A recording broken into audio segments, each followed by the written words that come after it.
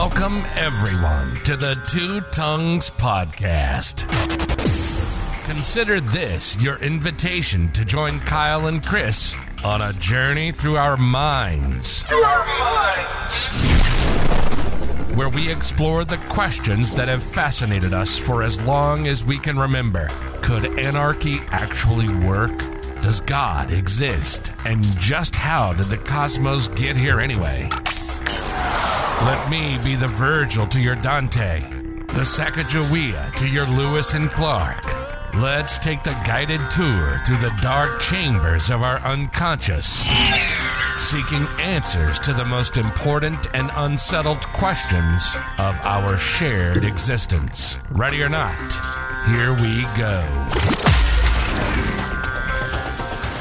Bonsoir and guten tag, you sons of bitches. It's a new year, and we're here bringing you the Two Tongues Podcast. Indeed we are. Indeed we are. Happy 2022. Yes, indeed. How you doing? I'm doing well. It's another early morning podcast. Yeah, it is. I like them. How's this new year going for you so far? So far, well, that's a surprise. So far, so good. My wife made breakfast this morning. Hell yeah! I had a breakfast burrito Breakfast myself. burritos, big old breakfast burritos. Not delicious. Not the shitty little McDonald's things that I like those or whatever. But these are way better. Way better. Yeah, absolutely. Hold on, forgive the noise for a second, you guys. We're playing some percussion over here.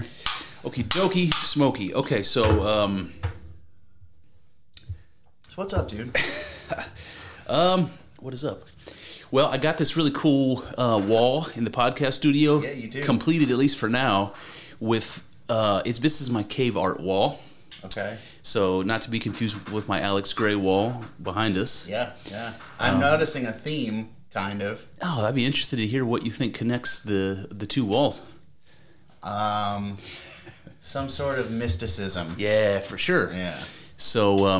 So anyway, we talked about these. I had an episode where I talked about therianthropes and different types of religious symbols and connecting them to sphinxes and angels and the goddess Nike and Apollo and all this sort of stuff. And what's cool about that, the idea is that those characters appear all over the place in myths and religion. I mean, there's like no religion that doesn't have them as far as I'm concerned. You can think about like totem poles from Native American mythology. You can think of, they're everywhere. Yep. So I got introduced to two of them. The one on the top from La Trois Frères cave in France. They say that he represents a shaman, but basically what it is a picture of a bison, a badass picture of a bison, and then laying kind of like half laying and half standing is this weird man with four fingers on his hands, but he's clearly a man. He's got a body, legs, arms, hands, and feet like a human being. Mm-hmm. His head looks really strange. It looks like it has a beak, and you might wonder if he really does have a head of a bird. You might wonder if that was just because it's crude. It's not like a particularly skillful picture. Yeah. You might think, well, maybe it's just a human. Could be a lizard too. Could be a lizard. A lizard head.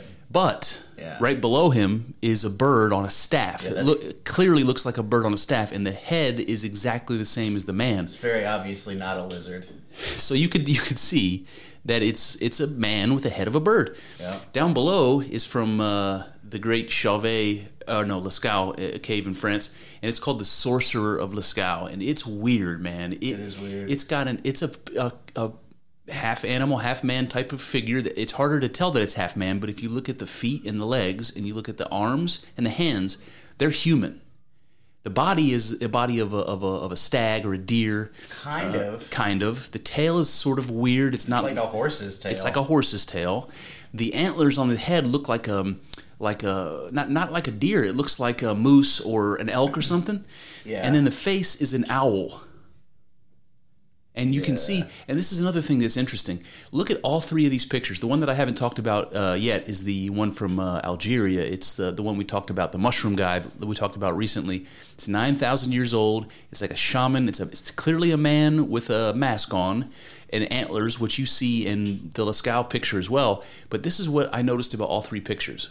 If you look up at the one, the Birdman, you can't tell probably because there's a lot of glare from the lights, but look down at his penis. Look down at his crotchal region. Yeah. What you're going to see is Birdman has an erection. Yep. Facing that terrifying... He's boned up for sure. Facing that terrifying bison. Yeah. If you look at the one down below it, the Sorcerer of Lascaux, he's got a dick and balls hanging out from behind him there. Yeah. And then if you look at the one in Algeria... He's got dicks all over him. Well, he's covered in dicks. He's got mushrooms all over him, so it doesn't look like that. But look at his genital region. It's a very distinct and pronounced... It doesn't look like a penis exactly, but... It looks like he's wearing a cod piece. It looks like he's wearing a big cup. Yeah. Do you think that's interesting? I think that's... for sure. It's beyond coincidence that these weird half-man, half-animal creatures, therianthropes are called, all have, like, attention being drawn to the penis. It's like, there's that kind of stuff all over the place back in the day, you know? Like, fertility is a big thing for, you know... Yeah, people love penises. Oh, well, that's true, the world over, yeah, you know? For sure. Throughout history, people have loved penises. It's cross-cultural, Kyle. The love of penises is cross-cultural. But yeah, fertility throughout history has been a big thing. People making sacrifices for fertility. People, you know, that's like, when we get to talking about, you know, the Norse stuff, I think that, I don't know, it's like these gods that they worship, they almost serve the same purpose as saints. You know what I mean? Different ones have different things that you like are putting, I don't know, concentration and energy into to get a reward of some sort. And fertility's obviously just like always been across cultures a big one that people have done throughout time. I want to say that that's an interesting comparison that you just made between the way that Catholics in particular think about saints and the way that the ancient gods, polytheistic gods, were. So I just want to point that out in case that went under the radar. That's an interesting idea because you have to think that during most of human history, there was no problem with us conceiving of God as many. Yeah. So you could have different gods with different attributes, and it's no problem.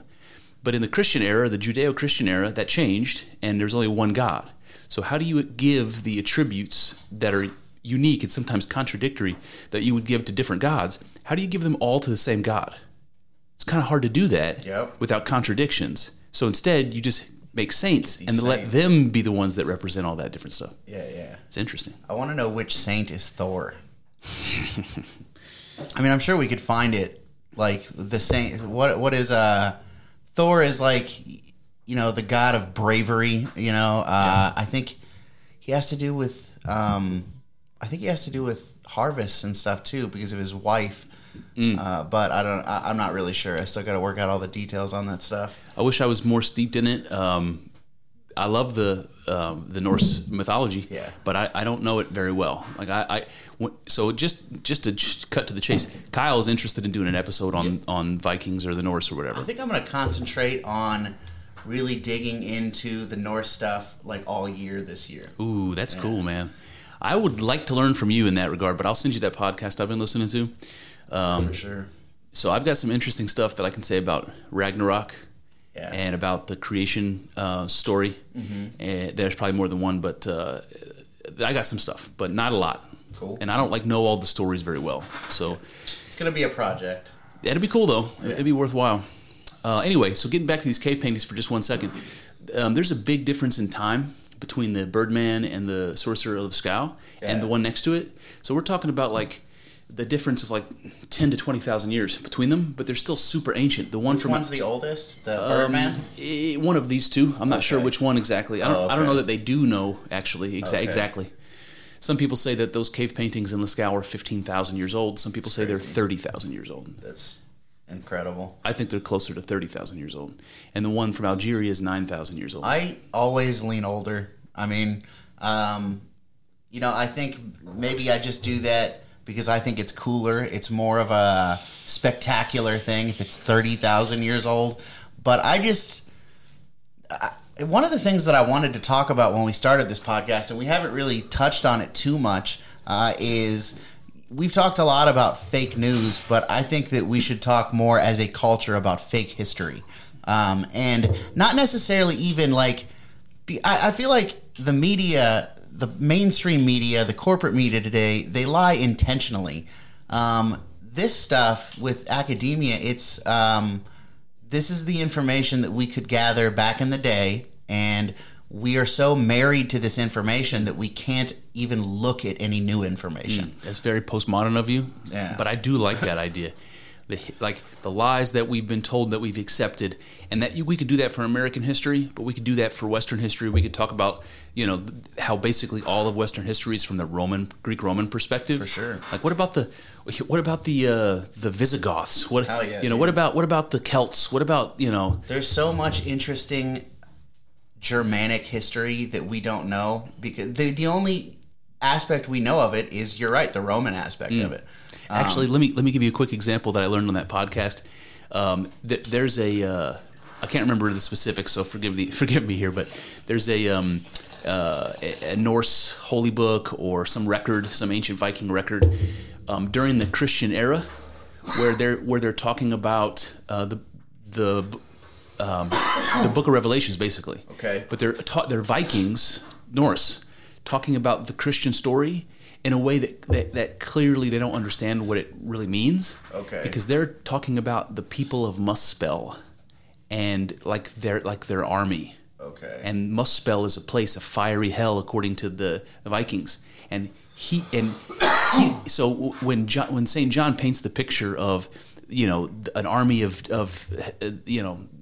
demons from hell coming and fighting the angels or whatever, yeah, the Vikings believed that these fiery demon creatures came from a place called Muspel, and it was a part of their mythological kingdom, and that these people were a people like any other, just like humans, just like elves, just like they're just one of them. Yep. These demon people that live on this demon world.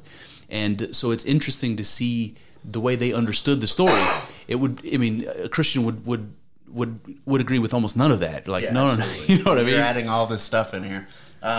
Well, we've talked about that on some level with how when the Vikings did start accepting Christianity, Christianity changed. It's not like they accepted it just the way it was. They made it, like a Viking version of Christianity. Yep. Which is interesting. You know what else is interesting while you're studying this stuff that I'd like to know? I'd like to know more about Woden and Odin and Woden from the Germanic Saxon connection and the Thor, because it seems to me like the Woden religion and the Thor religion were originally different subgroups.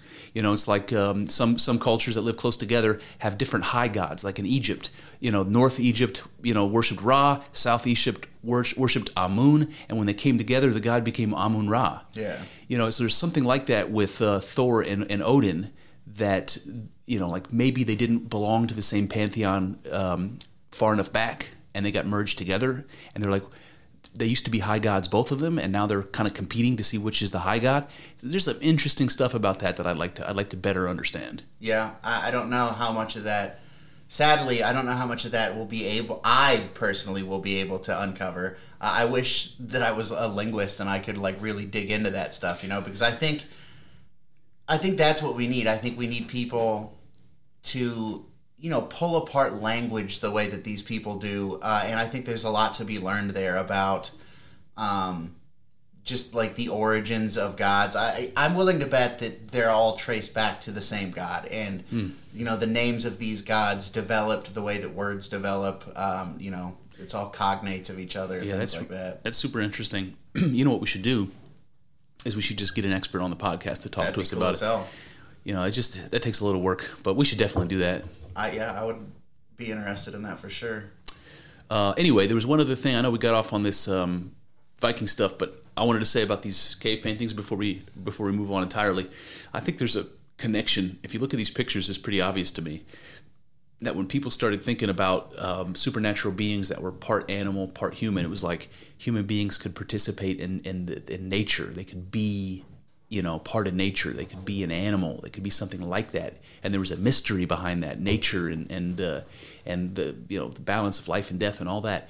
Human beings started to think that they could participate in that it was a part of them, and it was like this mystical realization. Then they started putting on masks to pretend they were animals. And so there's a connection between these half man, half animal creatures that go way back. And when shamans started dressing up like animals and hodgepodges of animals with the crazy masks and doing their ritual dances, that's what they're doing, man. They had this idea that they were part of nature and half nature and half divine. And then they started pretending that they were half man and half animal. I think there's a connection between shamanism and animism and that type of, that type of thing that you see in the cave paintings. I think you're going to like that video that I have to play later. Oh, good. I think that'll be interesting to you. But I think that's interesting. Animism is... I think it's a really interesting thing because it's kind of like the oldest, Right. I don't want to call it a religion really because it's not. There's not like an organized religion. Well, I guess there are multiple organized religions around it, but I think if you go back far enough, there weren't organized religion. It was an experience. It's like animism is like the principle that those religions are organized around. Yeah, and for those people who don't know, animism comes from this word anima, and we use it in English with the word animate. So if you can picture something that's alive and moving, that's what we would call animated. So the idea of anima is something that animates you, right? It's like your spirit. There's a spiritual energy that fills you and makes you alive, and that's what the anima is. And people in ancient times living close to nature saw everything as alive and filled with that same spirit that they were filled with. So that's what the key part right there. Right. That exactly. That's what animism is, but that's also a way of describing pantheism. Sure. Absolutely. I think there's like some kind of breakdown. I think maybe there are types of animism that see everything as like all of the spiritual energy that things have as being separate. Whereas I don't necessarily think that. I think it's just kind of all one big soupy thing. Yep. Yeah. But where that idea comes from, that everything's alive, that comes from a mystical experience. Yeah. I don't think you might play with that idea in your imagination, but nothing would convince you that it's true until you have a mystic experience. Then you're like, okay, everything's got a spirit in it, same spirit that I have in me. That's what the mystic intuition is. 100%. Yeah. It's interesting, man. It is interesting. And if you were trying to explain that to other people, you know how it's impossible to do. But you might try, and the harder you try, the more religious that story becomes. That's what you're doing. You're trying to tell somebody else what a mystic experience is like, and that's how religion is born. That's how the structure part gets born. Somebody trying to make it make sense to somebody who's not had the experience. Yeah. And that's why when you read holy books, you're like, something about it, from time to time, it makes the hair stand up on your arms. You're like, ooh, there's something here. Yeah. But at first glance, it's just kind of nonsense. It's just kind of nonsense. It's like in the modern world, like people like you and me to some degree, and people like our buddy Matt, who read or hear stories about Genesis, about God being created and the snake in the Garden of Eden in the flood, and he's just like, bullshit. And you know what I mean? Like, that's somebody trying to tell some truth in the form of a story, and something about it is compelling, so compelling that we keep that story going for thousands and thousands of years. But until you have a mystic experience, you got no real understanding of what they're getting at. Yeah. And that shit can get out of control. Look at Scientology. It starts with a kernel of truth, and then it spirals into nonsense. And the longer it goes on, the more nonsense is created. Yeah. I guess I just don't know that I think it's nonsense. What is nonsense? Well, I guess let me be more specific. So imagine you have a crazy mystic experience, and it's like experiencing the truth of God. You're convinced of it. You try to tell other people about it, and these stories and analogies that you're using to try to get them to understand. Okay. Those get passed on, and suddenly it's like, look, I became God in this crazy moment, and then 1,000 years later, it's like, when babies die, they don't go to hell. They go to Purgatory, not purgatory. What is it called? Where the babies purgatory. go? No, there's a special one where babies go. Really? Yeah. Baby purgatory? Whatever. It's like all the crazy nonsense that comes out. It's like when we die, we don't know what happens. And then 1,000 years later, it's like the good people go to this place in the sky where the streets are paved in gold. Yeah. You know what I'm saying? It does spiral out of control. It spirals out of control. Yeah. And 1,000 years later, you get Scientology. You know what I mean? I do. I think that, like the creation story, it's obviously not true. It's obviously not really how it happened. But these stories are so valuable that it doesn't matter that they're not true. They're still around for some reason, you know. But I do think you're right about them spiraling. I think, you just get a person who decides that they're going to interpret it one way, and then it just, like you said, spirals out of control, and you can't do anything about it. No. There's really nothing.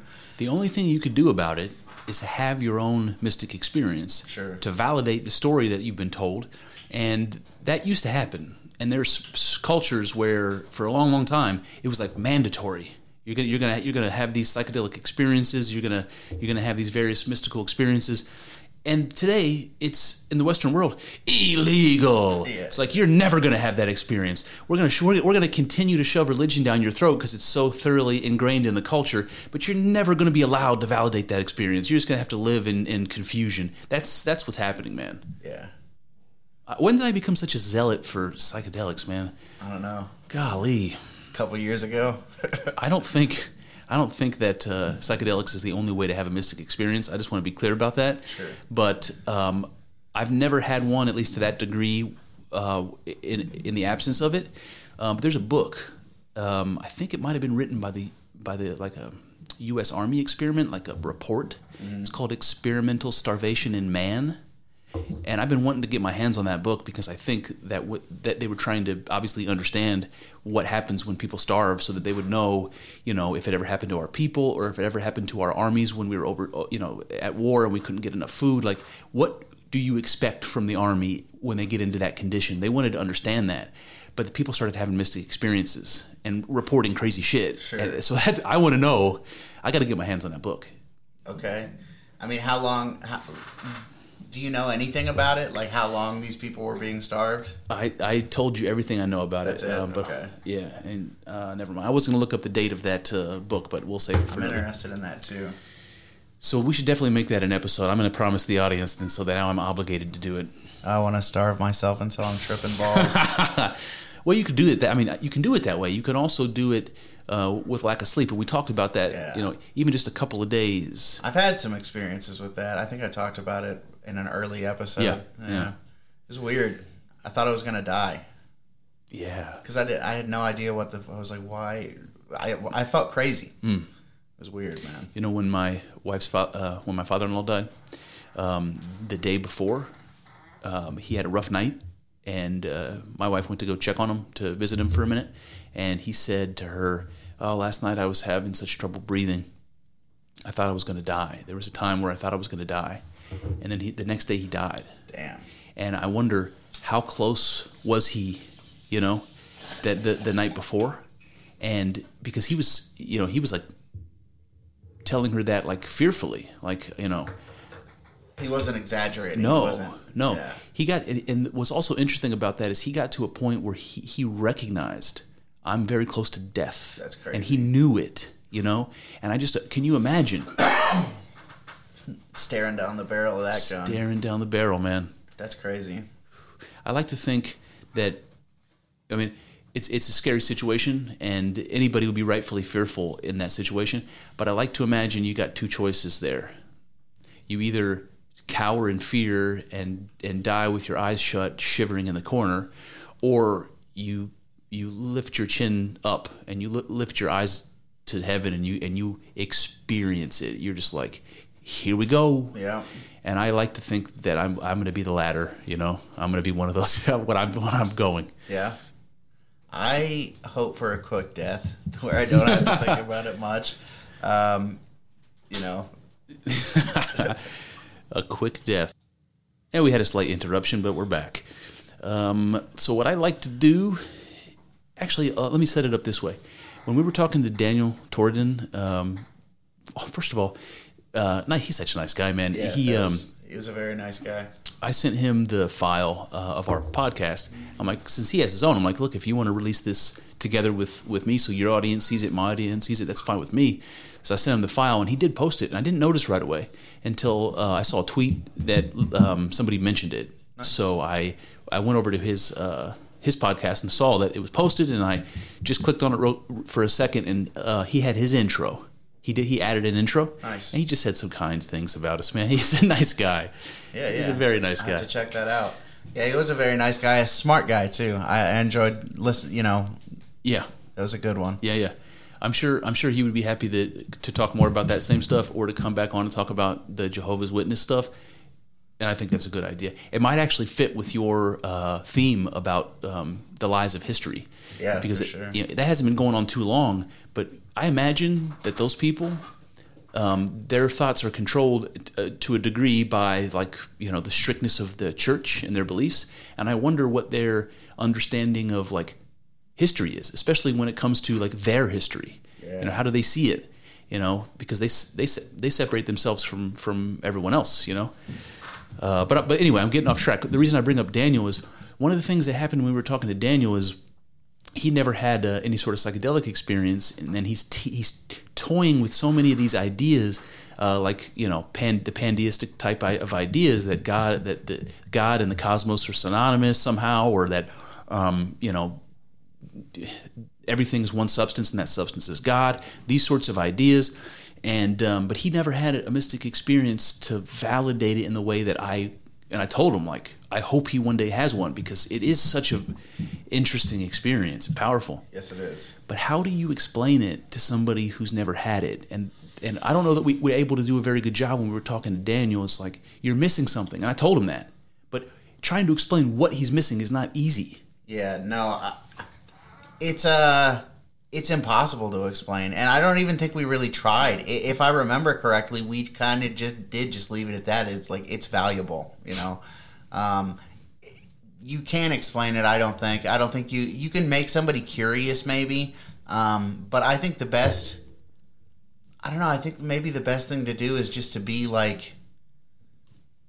an interesting, smart person and talk about them frankly, and don't sensationalize them. Don't make them.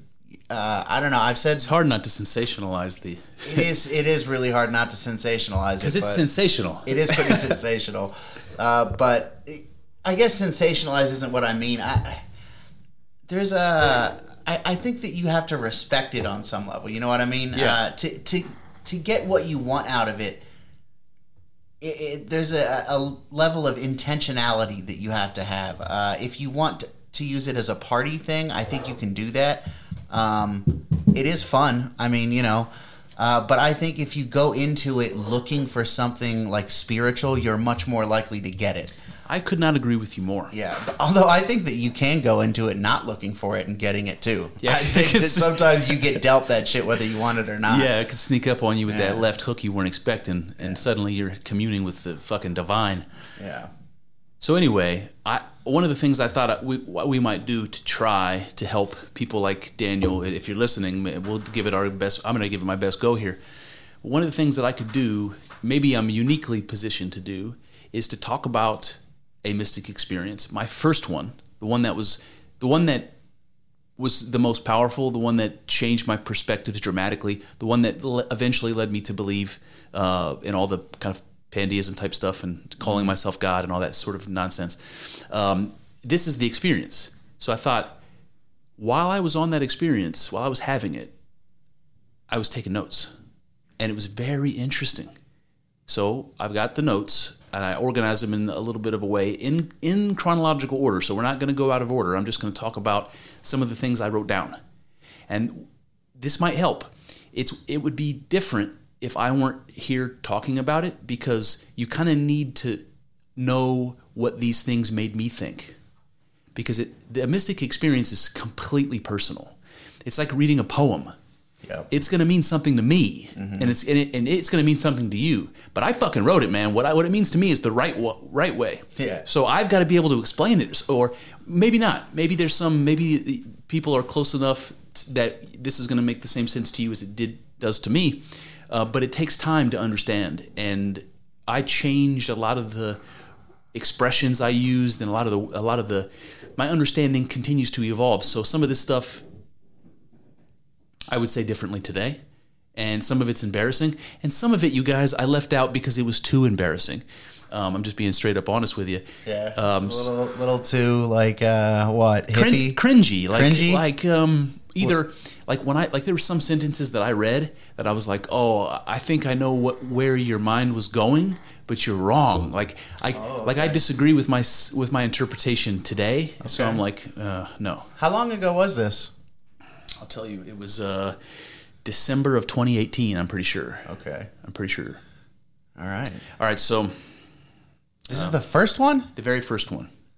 Damn. I wasn't wrong when I said just a few years ago, a couple years ago. Yep. Well, I might talk about this one day, but there are things that I could point to in a completely sober state of mind that seem to me now to be borderline mystical.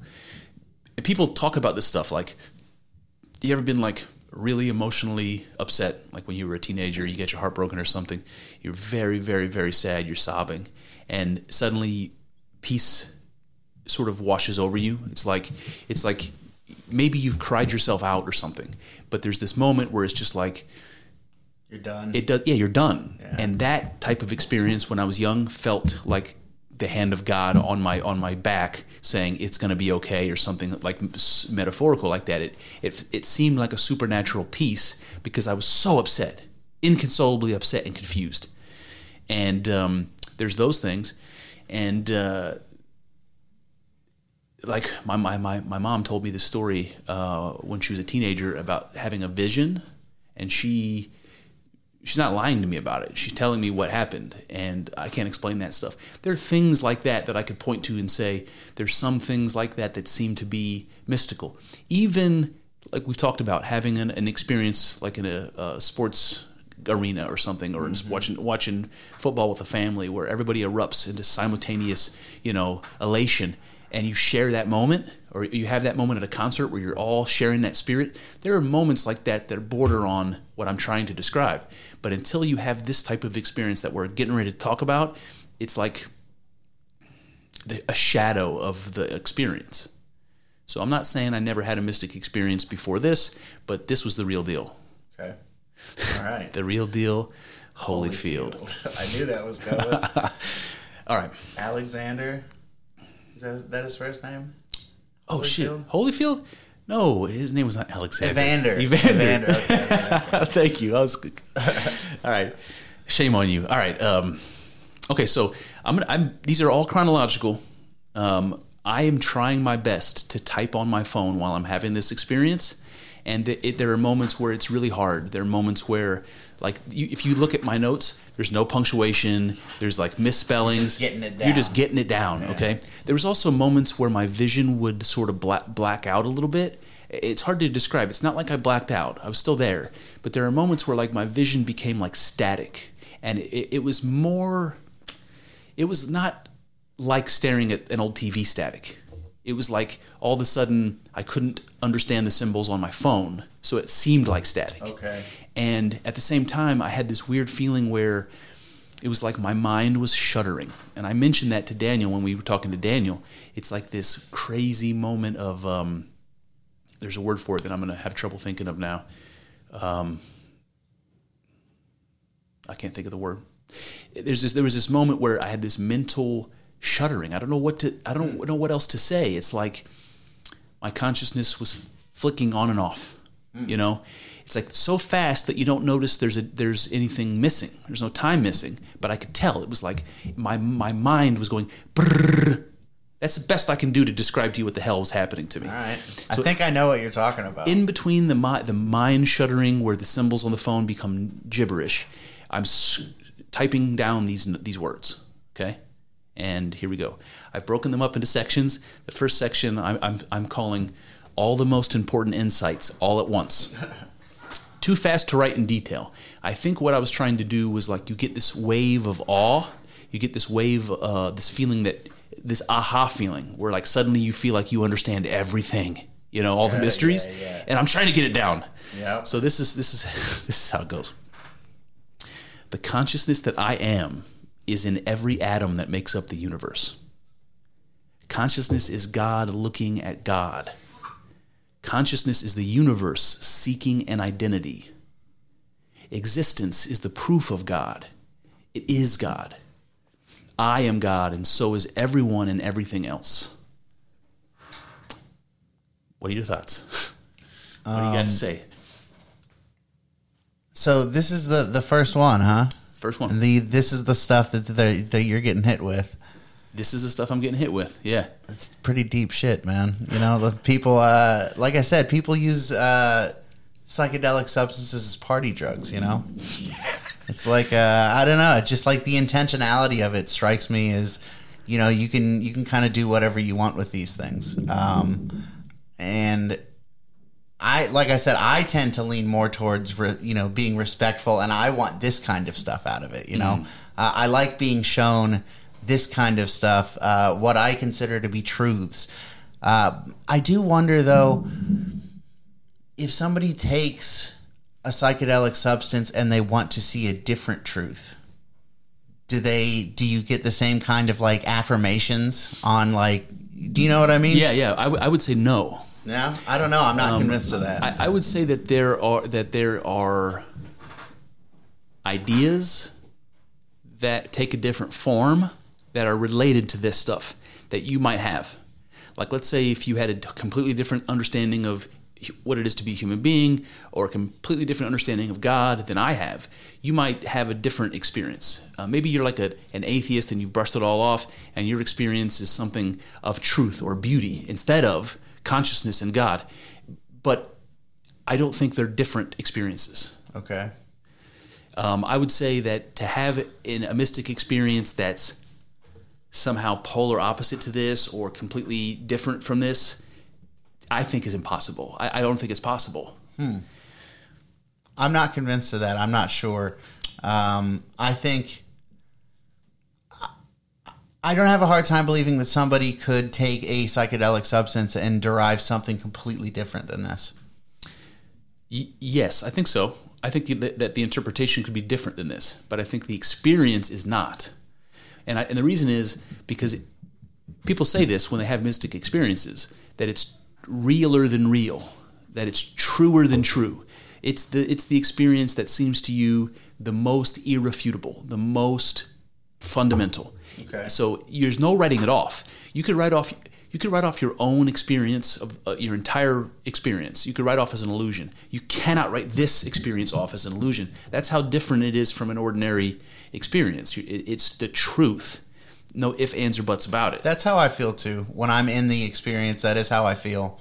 I feel like something is being exposed to me that there's almost like no need to question it. And I mean, I can't, it's my nature to question things. Yeah. I can't help it. Yeah. But it almost does feel like it's fine. You can just trust this. You know what I mean? Yeah. It seems so obviously real. Yes. It's what's the word? It's immediate truth. It's immediate reality. There's no getting around it. It's very, very weird. Yep. It does feel like a lifting of a veil to. Now, so imagine you had a bad trip, and it was the worst kind. The kind that they show you on TV, which I don't know if they even exist or not, but the kind that's just the walls are dripping with acid and there's demons appearing and crawling under the doors, and you're terrified, and all that stuff's happening to you. I would say it would be likely that somebody would explain that experience in a very different way than what we just read me say. It's not at all obvious to me that if you had a crazy, scary, trip with demons and that negative emotions, that's somehow telling you that you're God. But I think that it is. I think because what happens in a situation like that is you find, or you can find, that your experience is controllable by your emotions, that your your emotions are causing you to have that bad experience. And if you change your state of mind, if you change your perspective, you will change the experience. Then you realize, oh, I'm not a frightened little sheep in the corner hiding from all of this horror. I'm controlling the horror. I'm controlling the experience. What the hell am I that I can control my own experience? I must be God. The situation always comes back to it. Yeah. And I could be reading into that like in a ridiculous way, but that's how I imagine that going. Why do you think that there are so many people who take psychedelic drugs who don't necessarily come to that conclusion? You think that they're just not approaching it in the appropriate way? I think that it is possible and maybe even likely that you have a psychedelic experience and it's not mystical. I'm not saying every time you do psychedelics you're going to have a mystical experience. I wish that were the case. I can attest to that. That's for sure the truth. I wish that were the case. Sometimes it's fun as hell, but it's not mystical. Exactly. Yeah. Exactly. So I think that there's probably people who are in the wrong frame of mind, the wrong setting, they have the wrong intentions, and they're never going to have that experience under those circumstances. I can tell you that most of the time when I don't achieve that mystic experience state, it's because of myself. It's because I'm afraid, because sometimes it's fun as hell and not mystic, but sometimes it's like on the verge of being scary not mystic either. Yes. Oh, yes. Which is weird because it's like, I don't know, maybe they are kind of mystic still, because I don't understand why I would be so afraid, which sometimes I am. Sometimes it's pretty scary. Oh, I completely 100% agree with you. It's terrifying. But it's not, you're not going to die. You're going to be fine. No. And you're going to come out of it better. And I know that, and I'm still terrified. Yep. There's certain things that you and I both know what I'm talking about, that if I ever sit down and decide to do it, my palms get sweaty. Sometimes I tremble a little, like I uncontrollably tremble, like my adrenaline is pumping, like I'm having a physical reaction to the idea of maybe going into this state. Yep. And I still do it. I still want to do it. Yeah, it's very weird. It is weird. I've been I don't know. I'm just like touching back on the times when I don't experience it. It's because I'm afraid and I pussyfoot around and I just being a bitch. Yes, being a bitch. I need to find Thor within myself. Exactly, man. You got to have courage. You got to have courage. It's so important how something like a psychedelic can teach you that lesson. Yep. Because it's the same lesson that you should learn if you're getting bullied as a kid. Yeah. But you could learn that lesson by taking DMT. You know what I mean? Yeah, dude. It's weird. It's weird. Yep. It is weird. All right, so you were talking about how a lot of these psychedelics are... Oh, you know what? Before I move on to that, I wanted to say that I do think there are people who do psychedelics and don't have mystic experience because of set and setting and intention. I also think it happens because of dosage, which is what you just brought up. Sometimes you puss out and you don't take enough. I think that's a problem. The other thing is, I think there might be... Everybody's physiologically different. And you and I could attest to that. Our experiences are, of substances are different. Mm-hmm. So I think some people might actually find it easier, and some people might find it much more difficult to have a mystic experience. And it's part of their brain chemistry and the structure of their, nervous system. Like, I think it's biological for some people. It's just, there's differences. And it could be that I'm one of those people that has an easier time. I don't know. Yep. So it doesn't feel that way because I struggle. Yeah. I think on some level you do just kind of have to go for it. You gotta just dive in there. And I kind of think that the more you do it, the more comfortable you become with it. But I also don't want to overdo it either. I don't want to be like one of these people who's doing this stuff all the time. Right. Although I do think I'm going to have a few experiences this year. I think that's going to be a part of this experiment. I'm looking forward to it. That's awesome. Man. I want you to report back your findings. I will. So we were talking earlier about the possibility that you do a psychedelic and you are trying to have a fun time at a party or something, not taking it too seriously, and you might just get a sucker punch of mystic experience without expecting it. And I just had this image play out of my mind of just like a teenager at a party. It was like red plastic Solo cups and just people blacked out and somebody puking and like, keg stands and all that stuff and just music. And this is the scene. Reminds me of Columbus. And you're walking through that apartment, and all of a sudden the consciousness that I am is in every atom that makes up the universe. That's the idea that's popping in your head. It's you. Oh, man. Oh, boy. Okay. Seems out of place. It does. Maybe not, though. But I think this here, all of the stuff that I said in this opening piece, to me is it's the one with the universe feeling, and it's that pandeistic notion that's coming through, and it becomes very blasphemous. I am God, and so is everyone and everything else. But the idea that existence is the proof of God. So like there's this conflict in my head that goes back to probably like teenage years about wondering whether God exists or not, and thinking about it seriously. And this is the answer to that. It says existence is the proof of God. It's like once you know that consciousness, the thing that you are, is also God, then everything that you experience is God. Mm-hmm. So existence is the proof of God. So I'm telling myself there's not an argument anymore. You no longer have to consider the arguments for and against the existence of God. You don't have to be a philosopher, you dumb fuck. Open up your eyes and look at God. That's what I was trying to tell myself. Yeah. So there's the answer. You don't have to worry about that anymore. Yeah, I don't know when it switched for me, and I guess I would just phrase it a different way, but I don't know when the old argument of it exists, so there must be a creator. Which, again, I wouldn't necessarily phrase it that way, but I don't know when that became a convincing argument, because it is for me. Like you said, it exists, it's here. Yeah. I don't know when that switched for me and that became a convincing argument, but it is. I buy into it. It is, and you know what's weird? You know that book Daniel told us about God's debris? Yes. Scott Adams, the guy that wrote that book, is that his name? Scott? Anyway, he makes that same argument in the book in a really interesting way. He says, so the idea is like, because existence is here, because reality is a thing, that means God exists. The fact that there's something instead of nothing means God exists. That's basically the argument. Mm-hmm. And Scott Adams in the book, he says, he describes God as... that's right. I forgot Scott Adams wrote that book. I'm sorry. I didn't mean to interrupt you. That's okay. No. He describes God as, or at least part of God, as probability. Okay. And I'm losing my thread. Where were we going with this? What were we talking about? I forget. Oh, Jesus. About the idea that because things exist, that means there must be a God. He basically just said, like, with enough time, the laws of probability say that, existence will emerge.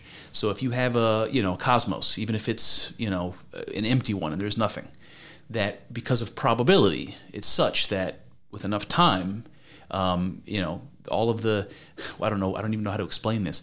All of the physical laws that are, let's say, constantly transforming, that they will eventually meet they'll meet the right pattern to allow for existence. With enough time, it's just like like a random number generator. It's like a number pops up, and that's the wrong number for existence, and it kind of happens again and again and again and again and again. With enough flips of that coin, eventually Shakespeare's plays get typed by monkeys. Eventually, with enough flips, the conditions of the physical laws are such that existence happens, and there are people that look at that explanation as a mechanical one.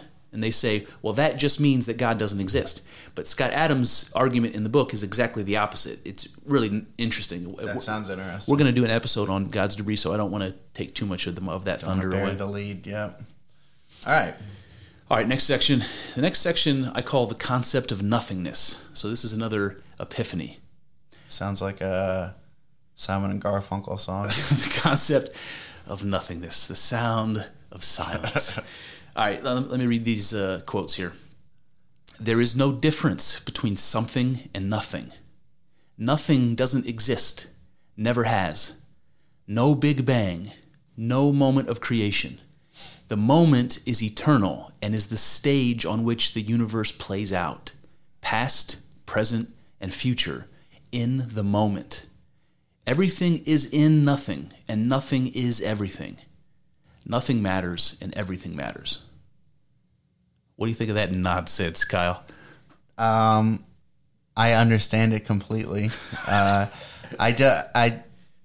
agree. I mean, everything is nothing.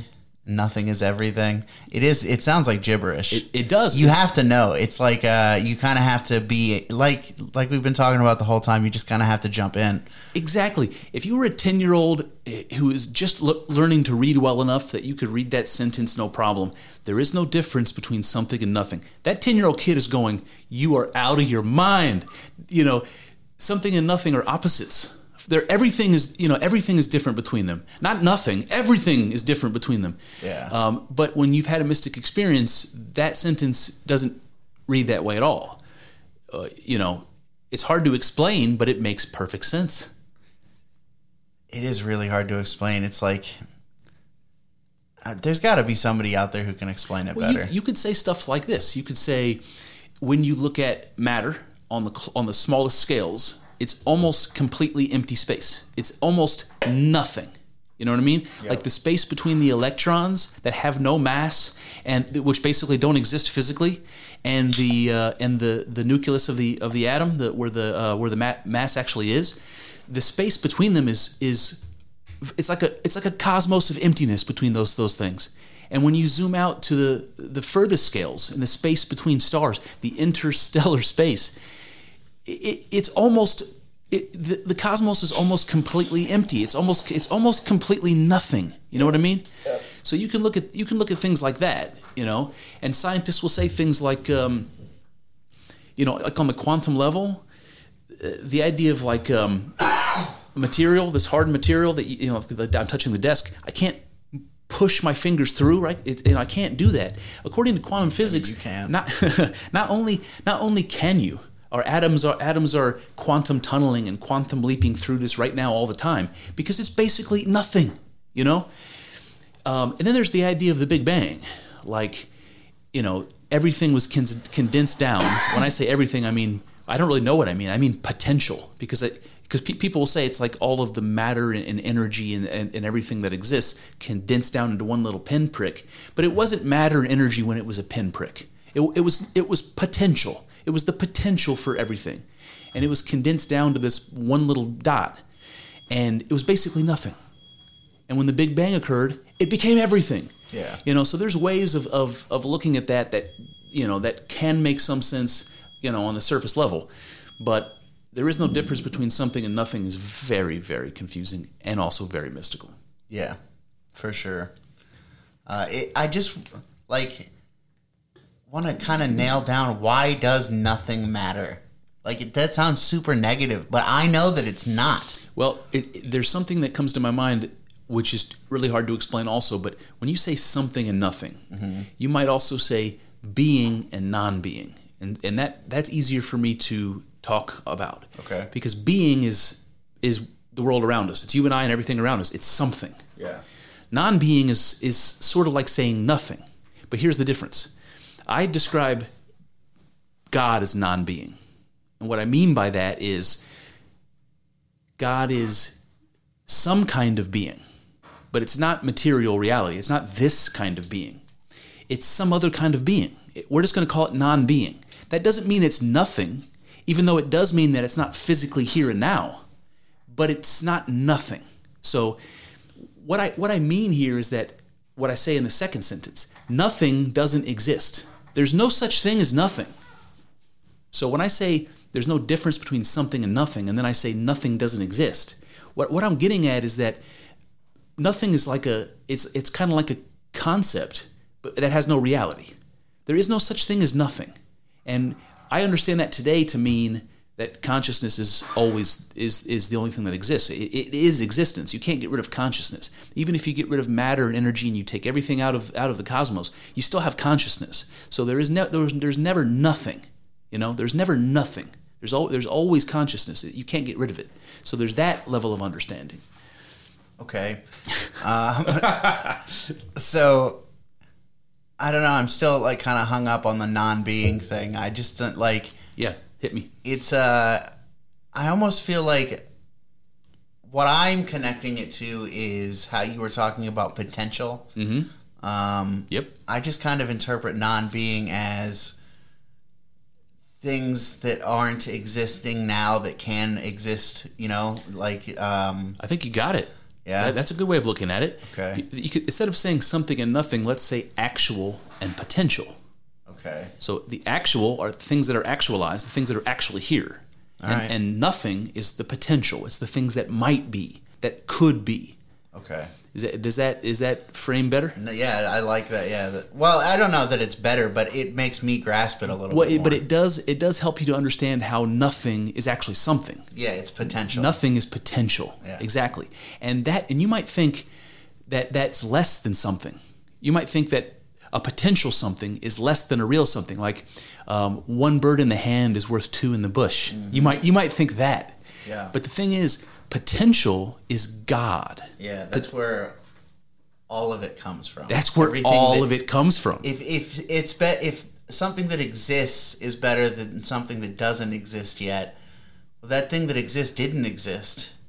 If you go back far enough, it used to be potential. Yeah, exactly. So potential is the font. It's where everything comes from, and that's what we're calling nothing. And that's the biggest disconnect, man. That's the biggest disconnect in ordinary people's minds and people who've had mystic experiences' minds, because ordinary people can't understand what they can't really understand what you and I just kind of got to. Okay. That the idea of nothing is actually everything. Yeah. And when you have a mystic experience, you feel that. It's not like a spirit is whispering in my ear when I'm having this experience. There's no difference between something and nothing. You just feel it. Yeah. You feel the truth of this thing that I'm able to write down. That's a weird thing to say. And that's something that somebody who hasn't had the experience cannot understand. Yeah, it is weird the way that the information is imparted to you in these experiences. It's a good way of putting it. Yeah. It's like it's not like something is talking to you. Although I've heard people have had that experience where something is talking to them. Yeah. It's never been that for me though. It's like a sense. It's like I almost imagine like it seems like something from the Bible. Like you like look on the like the Holy Grail and you like the truth is just made apparent to you. You know. So funny you say that because I said the same exact thing. I don't know if it's a podcast that's aired already or one that's coming up, but I said that same thing. I said I'm losing my thread. Say it again. You said, that it's just like it seems magical. Like you set your eyes on some kind of like holy talisman, and you're just like the truth is like made apparent. Oh, yeah. It's the word revelation. Oh, yeah, that's a good because that's the word I would use to describe how the information is revealed. I just use the word revealed. How that information is imparted in a mystic experience. It's not as though somebody is whispering information to you. It's as though you feel the truth, and that word revelation comes to mind. Yeah, you know what that makes me think of for some reason? What? Like just you talking about it there makes me think of like Wi-Fi and Bluetooth and shit, you know? Yeah. Well, you know, Joe Rogan used to say that in the old days that maybe consciousness is like a receiver. Yeah. Like human beings are like a receiver for consciousness, and we're picking up the signal. You know, like biology picks up the signal. It's an interesting. But then you have to ask, where's the signal coming from? And then you could say it's either coming from God or the signal is the cosmos. And we're still having the same conversation about pantheism. Yeah, pretty much. All right. So what else we got here? Also, there's another thing I want to say about this something and nothing, and it's an interesting visual, and people can try to maybe think about it this way. If you are painting, let's say you're painting on a canvas, and you're putting the colors down on the canvas, red, green, blue, all that, and you just keep layering it. After long enough of mixing all the different colors, what you end up with is black. You just got black paint. Yeah. And so you could look at that black, and you could say, there's no color there. Right? There's no color there. But in reality, every color is there. So what you would say is you've got no color. I have nothing. But what nothing is made of is all the colors. Nothing is made of everything. And that's what I'm trying to say when I say something and nothing are the same thing. Yeah. God is the nothing. There's got to be some shit like that in the Bible. You know, like that sounds like something that God would say in the Bible. I am everything and nothing. Yeah. That sounds, I am the Alpha and Omega, Yeah. beginning and the end. Yeah. Okay, interesting. There's also this focus. You see how I put moment in parentheses? I did that even when I was in my psychedelic state of mind. Yeah. So because I wanted to point out that when I said moment, I didn't mean moment. I mean something else. no periods or commas or anything. But I put the quotation marks in. Yeah, exactly. So something about time. There's a very weird, because I say past, present, and future in the moment. Mm-hmm. What I mean is that there's only now. You know. Yeah. That the moment now is all that exists. That there is no past or future. Because when you have a mystic experience, time is a weird. You don't experience time, or you don't understand it the way you do when you're not in that state. It's very slippery. Just a random thought that popped into my head. Yep. I was impressed with Mr. Torridon's knowledge of the Bible, like being able to give you verses off the top. That was impressive to me. That is impressive. I admired that. Yeah, and there are people, like in the Middle Ages, where like people had the whole Bible memorized. But today, there are people in the Middle East that have the Quran memorized. And I'm not talking about imams. I'm talking about regular people have the whole Quran memorized. That's crazy. It's crazy. But it's also possible. Isn't that amazing? Yeah, it's very impressive. All right, moving on from the concept of nothingness to... this one's called Into My Quest for the Original Source, Truth of God. Okay, so I'll explain what I mean by that. There's only two sentences. Here it goes. There is no secret knowledge, no difference in the wisdom of the ancients. The truth is obvious and all around us all the time. We are the chaos. The chaos is reality. Consciousness brings from the chaos the universe. What do you have to say before I start jabbing? Whoa. I like the idea that there is no secret knowledge, because it's weird, because I do have like an attraction to secret knowledge. Mm-hmm. You know, like I want to know the secret knowledge. Everyone does. We want to know about Bigfoot and aliens. Yeah, dude. And there's like, I like thinking that there is no secret knowledge, that I can just tap into the truth, you know? But I do wish that it would give me some Bigfoot stuff, you know? That would be very satisfying. Maybe Loch Ness Monster. Be pretty sweet. It would be. So, you got anything else on that before I jump in? No difference. In the wisdom of the ancients, the truth is obvious around us all the time. No difference in the wisdom of the ancients. What do you mean by that? Like, I'm glad you asked. You remember how I said, when I was explaining my interest in religion, I said, I always thought that if I could only get back to the earliest ideas about God, that I would know the truth. Because the longer that the truth or the original religion, let's say, the longer it plays that grapevine game down the history, down the eons, the more confused it gets. I wanted to get back to the original insight, to the original message. I wanted to figure out what God was to the earliest people, how it was understood then. Because that, to me, that always seemed like the truth. The furthest back in time I could go, I would get closer and closer to the truth, Mm-hmm. And so I was always trying to get back. That's why I have cave paintings on the walls that are 30,000 years old. So I always thought that. And when I had the mystic experience, I told myself, no. I said, no, it's not. The first part, there is no secret knowledge. That's gnosis, It's like there is no gnosis. And I always thought that, like, if I was a seeker of wisdom, that I could be like the ancient philosophers, that I could be one of these people that, Plato went to Egypt and studied with the priests and learned their religion, the secret knowledge. I thought if I could do that, if I could read all the great works of philosophy and I could read all the ancient holy texts, that I could be one of these elites that does the work and finds the treasure. Mm-hmm. And that was where I was looking for it, and the treasure was God. That's what I was seeking. And I had this idea that I could do that, like Indiana fucking Jones. Oh, yeah. That's exactly what I was thinking. and it's no coincidence that Indiana Jones was popular when we were kids. But anyway, young, like 5 years old. When I say there's no difference in the wisdom of the ancients, that's like me saying you don't have to go back in time to find the truth. Yeah. In fact, you can't, because, history doesn't go back that far. Like, stop struggling, against, impossibility. Stop doing that. And then I say the truth is obvious and all around us all the time. It's like you don't have to look back in time and search through the tomes to find the secret knowledge. Open up your eyes and look at God. That's what you're seeking. It's all around you all the time, you nitwit. I like that. And that's what came through in the mystic experience.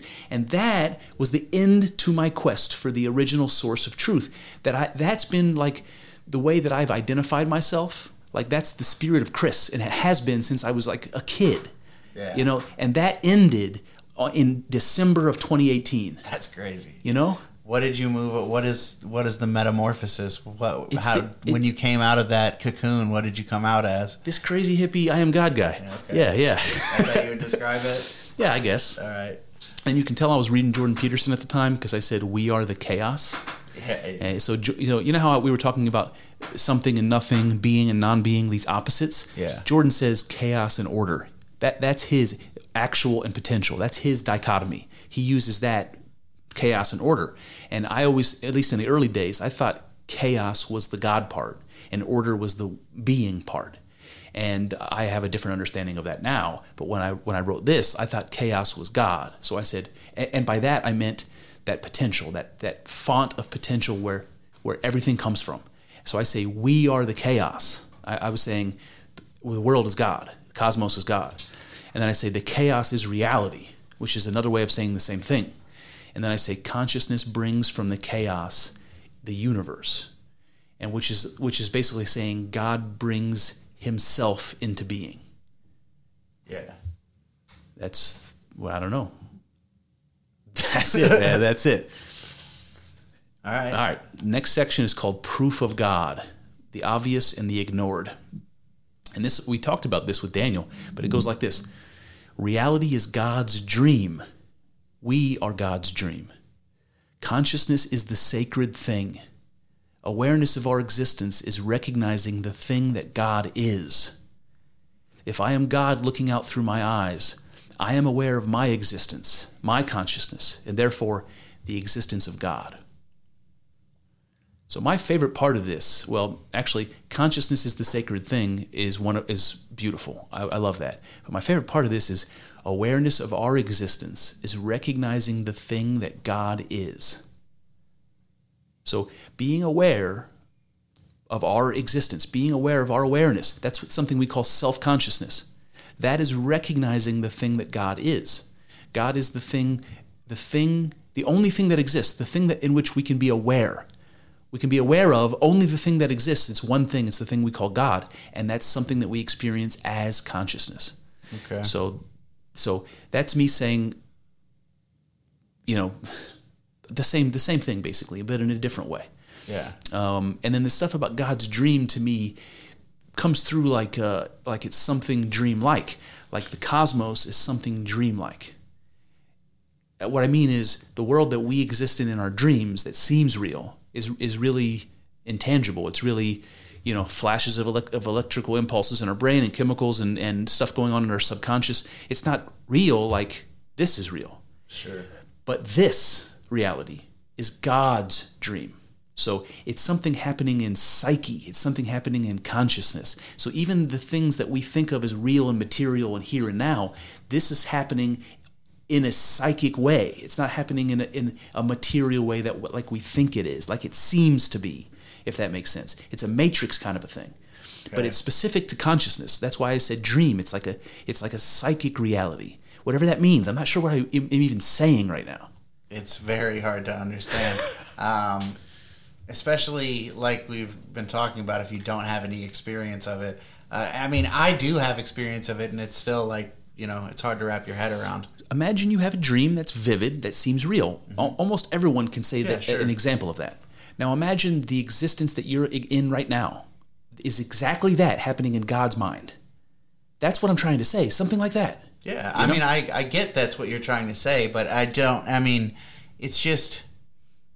And even the idea that when you're in one of those dreams, it feels real and you don't know that it's not real, even that isn't part of it. It's important. It's like reality is not what you think it is. And you should know that, because when you dream and you believe that's real, you're under an illusion.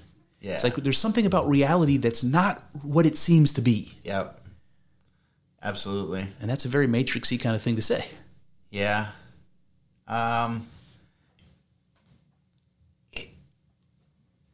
Is it Matrix-y in that there's like different realities? It's Matrix-y in the fact that there is, different realities. There is some sort of intentional illusion, and you don't know about it until you step out of it. And that's what the mystic experience does. It's like unplugging from the Matrix, for lack of a better word. So when you step out of the Matrix in the movie, you enter a world that is like nightmarish, Yep. Like, but you're free, you're not a battery anymore, but Yeah. it's like a nightmarish world. Yep. What's it like coming out of in this scenario when you realize that what you're seeing is not necessarily the truth? Well, in this experience, it was not nightmarish. It was, I want to say orgasmic, but it's not sexual. There were moments during this experience that were,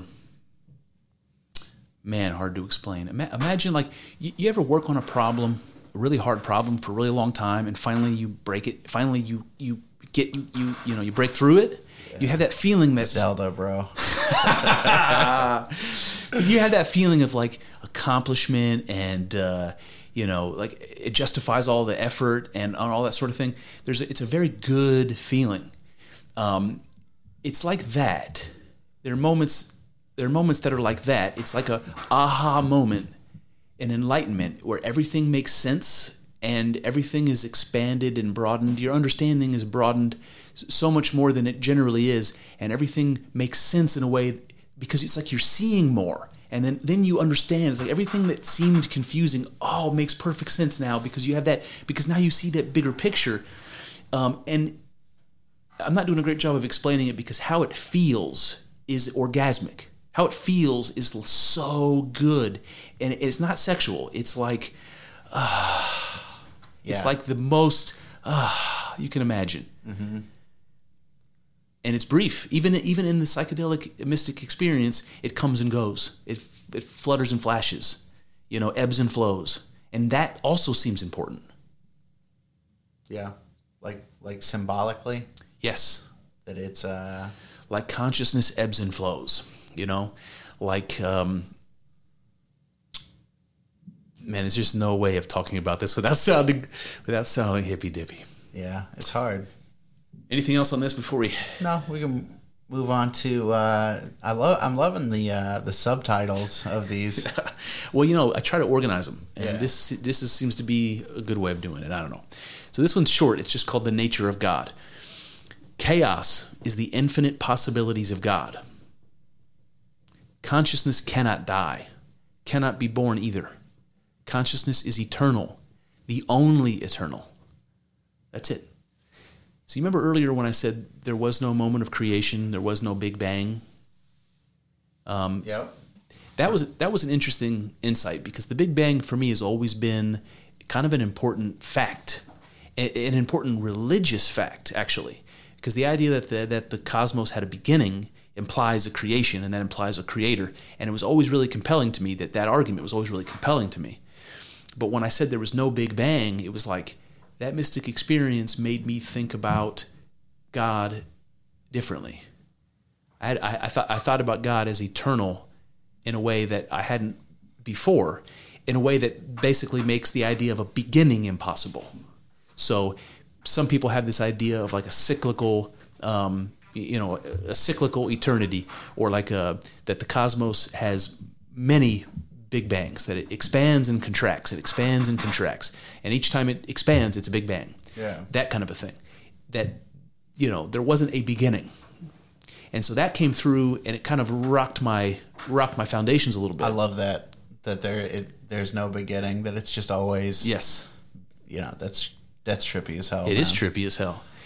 But that's the same thing I said here when I said consciousness cannot die, cannot be born either. And that's also something you see in physics, because energy can't be created or destroyed, only changing from one form to another. And I say consciousness cannot die or be born either. Yeah. You know?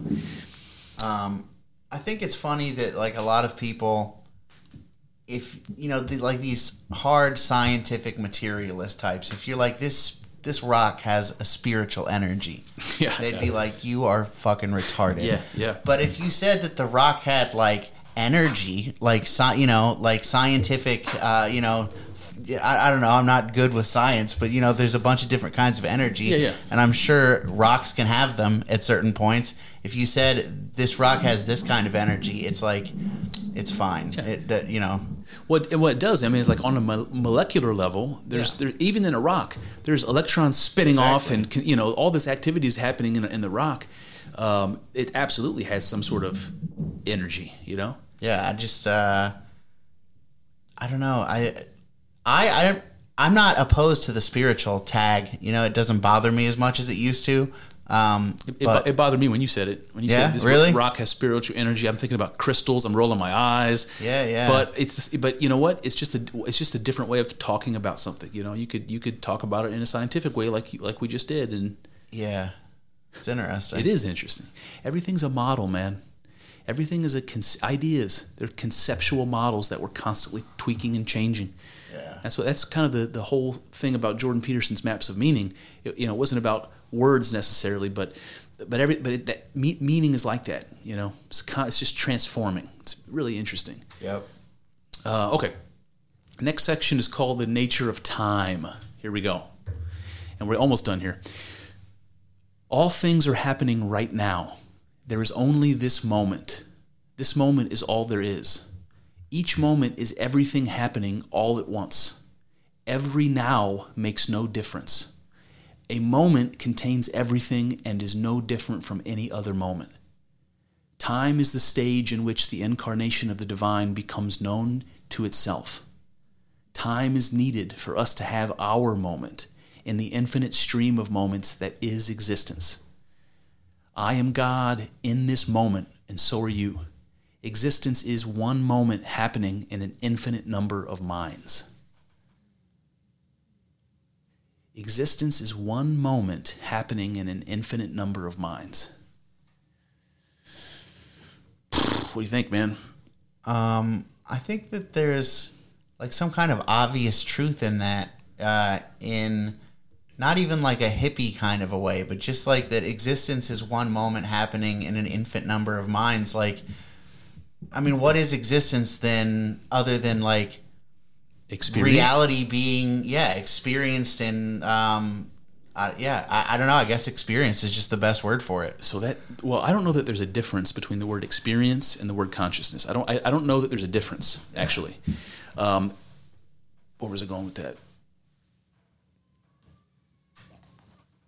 I don't remember, man. I lost my thread. What were you saying? I was just saying that what is... happening in an infinite number of minds. Yeah. So where my mind goes there is like, first of all, you're right that it's common sense. The idea is not necessarily a mystical one. Yeah. But the fact that it seems relevant and mystical in the experience is interesting. Yeah.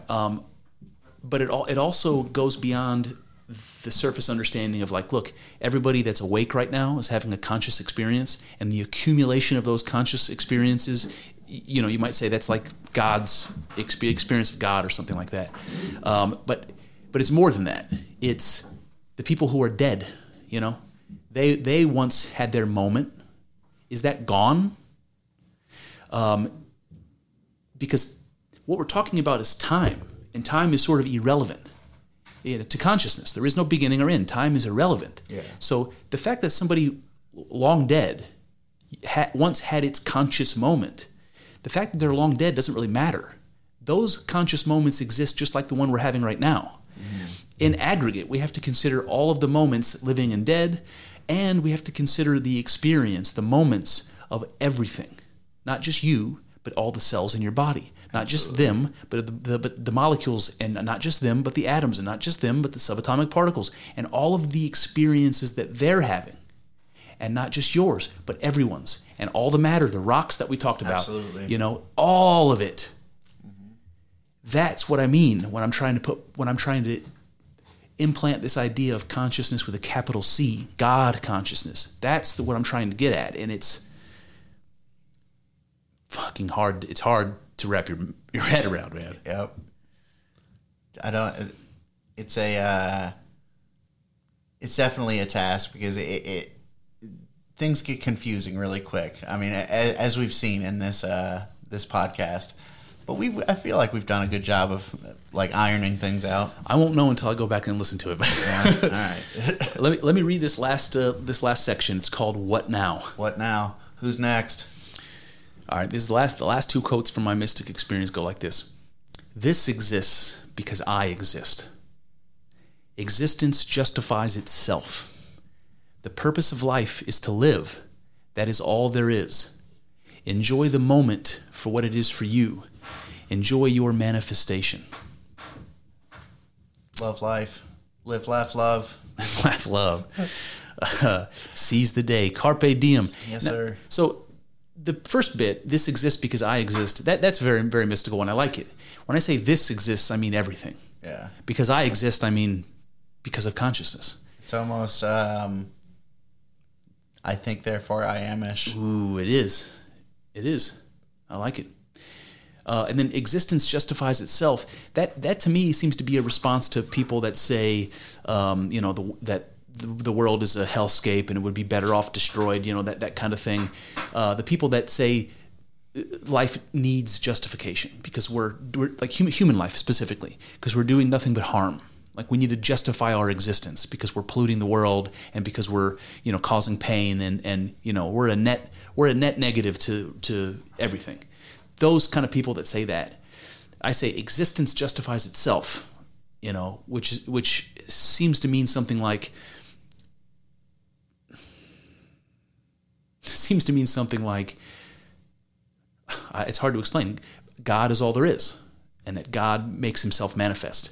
And that justifies itself because that gives God being. It's hard to make any sense of it. Existence allows God to be God. That's what all I'm saying. Okay. And without existence, God isn't God. That's another mind boggler. And I believe that without existence, God isn't God. God doesn't exist. God and being are opposites. They're two halves of the same thing in my mind. That's what I believe today. And if you take away the being part, you don't have anything. If you take away the God part, you don't have anything. You need both. You need being and God. Inseparable. All right. Cool. So that's that. So here's my question. All right. Do you think, having read through my poetic, description of this mystic experience, and having the benefit of talking about what I thought it meant and how it made sense to me, do you think that a person who never had a mystic experience listening to this, that helped them to get closer to understanding what it is like and what it means and why it depends on the person, because call your mom, ask her. I think there's a type of person who is intrigued by mysteries, and I think that that's a human thing, but I think that some people lean into it more, and I think that more people should. Sorry to interrupt you, but you said you think people are intrigued by mysteries, and I couldn't agree with you more. And I think that's an instinct towards God. It's an instinct that leads you to a mystic experience. Sure. Just be having an interest in mysteries, just mysteries of any kind, drawing you in and alluring you. It's taking you someplace. And Carl Jung called that circumambulation, that one interest takes you to another, and that you're spiraling closer and closer to this thing that you're seeking for. And what that thing is yourself. And what that means is God. Sorry, what were you saying? I don't really remember. Shit! No, I think, what was I saying? Do you remember at all? it was inspiring because it got me going. Oh yeah, that we're inspired by mysteries. You know, Yes, like yes. it's a mystery drives us to start turning over stones to try start trying to figure things out. And I think that some people, like I said, are more open to that. Some people are more interested in mysteries than others. And if you listen to the stuff that we said in this episode, it's very enigmatic. It's very mysterious. But I think that if you listen to people talk about enough of it, you can tell that they're not. It's like you said with your mom, with that vision. We're not lying. You know, I'm not lying to you about this experience No. that I had. Maybe you think it means nothing and I'm reading way too much into it, but I'm not lying to you about this experience that I had. I very honestly had this crazy experience. So, You know, I think that people who don't do psychedelics would be oftentimes apt to say that I'm reading into it. Yeah. But I also think people who do psychedelics, especially people who do them like a lot, but haven't had a mystical experience, those are the people that are the most judgmental. Those are the people that are like, listen, man, I've had visions before. You know, you're totally reading into this. Yeah. Because they never broke through. They saw glimpses of it. They think they understand, but they don't. You know? I think you know. You have no I idea. have no idea. True Life, the story of tripping. Remember that show? Yeah. True Life? Yeah. It's a good one, man. MTV used to be okay. Yeah, MTV did used to be okay. So I got something on my Bluetooth, but did you want to go a different direction with the end of this podcast? What do you got on your Bluetooth? What you sent me? Oh, okay. I thought you had something to play. Oh, I did, but I have to go back and find it, so I'm just going to save Okay. it for later. So, no, I'm just going to talk about a couple things, and then we'll play that video, All right. and we can talk about that. I just wanted to touch on, you know, like the order and the chaos, that kind of thing. One thing that I've already noticed in looking at the Norse myths is that you've got Odin, who, honestly, in Norse mythology, Odin is not like, I wouldn't call Odin order. He's kind of chaotic himself. Yeah. They all are, you Yeah. know. But I would call Odin more order than Loki. Loki is definitely chaos, you know. And I think that the idea that those two things are the same, that they're bound together, is shown in the Norse mythology by Odin takes an oath that he will never drink unless Loki is served as well. I like it. Yeah. Isn't that interesting? You know what it reminds me of? What? Jordan Peterson pointed out in Sleeping Beauty, when the baby is born, the parents invite the whole kingdom to come, but they specifically don't invite the Wicked Witch, because they don't want to bring the wickedness into their daughter. They don't want to expose her to the evil side. So they intentionally don't invite the Wicked Witch, and that's why she, the Wicked Queen, whatever, and that's why she ends up doing what she does to Sleeping Beauty. But it was in the story, it was the parents trying to protect their innocent baby from being exposed to the evil side of herself, the evil side of the world. So they don't invite her. And anyway, it just seems like a similar type of a story. Yeah, that is cool. You got to give the chaos a little do. drink. Yep. You know, it's the only way order can drink. I love it, man. And another thing that I thought was, it just seemed to convey this idea that, I don't know, everything is, what's the word I'm looking for? Like infinite, you know, like, I don't know. It's hard to, that's not a good, but basically, so, you know, there's Thor's hammer. Mm-hmm. Thor got that. The gods got that in a gift from, I think it was trolls who they were like troll made items. Interesting. It was Thor's hammer, a pig that grew golden like peach fuzz. You know, it had golden hairs Nice. that grew out of it. And the other one was this ring called Draupnir that Odin wore, that every, I think, 8 days, or no, it was every 9 days, it produced 8 new rings of like the exact same size. So you just, I don't know, something about that. It seems like, you know, like this constantly generative. Yeah, exactly. Yeah. You know what it reminds me of? Those most ancient creation stories, the one that Jordan Peterson talks about from Sumeria, where Apsu and Marduk are together. So Apsu is order and Marduk is chaos. But Apsu is the god of fresh water. And Tiamat is the, Marduk and Apsu, Tiamat, Marduk and Tiamat. No, yeah. Apsu and Tiamat, sorry. Marduk is their child. Oh, okay. I'm fucking that all up, sorry. Tiamat and Apsu. So Tiamat is chaos. Apsu is order. Apsu is the fresh water. Tiamat is the salt water. So they're both water, right? Yeah. And when they're together, before they're separated into Tiamat and Apsu, they're one thing. And Jordan calls that the Ouroboros, but it's like the cosmic egg. The cosmic egg hatches and the whole universe comes out of it. So originally they're together. And while they're together, they're like in a sexual union. So while they're together, they're just creating inside of the egg. They're just creating things constantly. And it reminded me of the ring, just shitting out more rings. They're just constantly creating it within themselves. Mm-hmm. And that is the image of, that's like a pantheistic image. It's the God, it's consciousness. And within God is all of the things that we think exist. It's reality, it's being within that cosmic egg.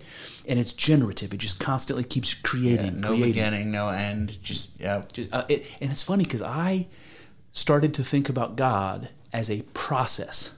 Mm-hmm. And I talked about that in my last podcast. And that's what we just described. Yeah. A process of shitting out things, of producing things. Yep. And it's weird to think about God as a process because we're so accustomed to think about God as a supernatural being that to think about God as a process seems to take away the divinity from God. Yeah. And I think that's a mistake. Yeah, I think so too.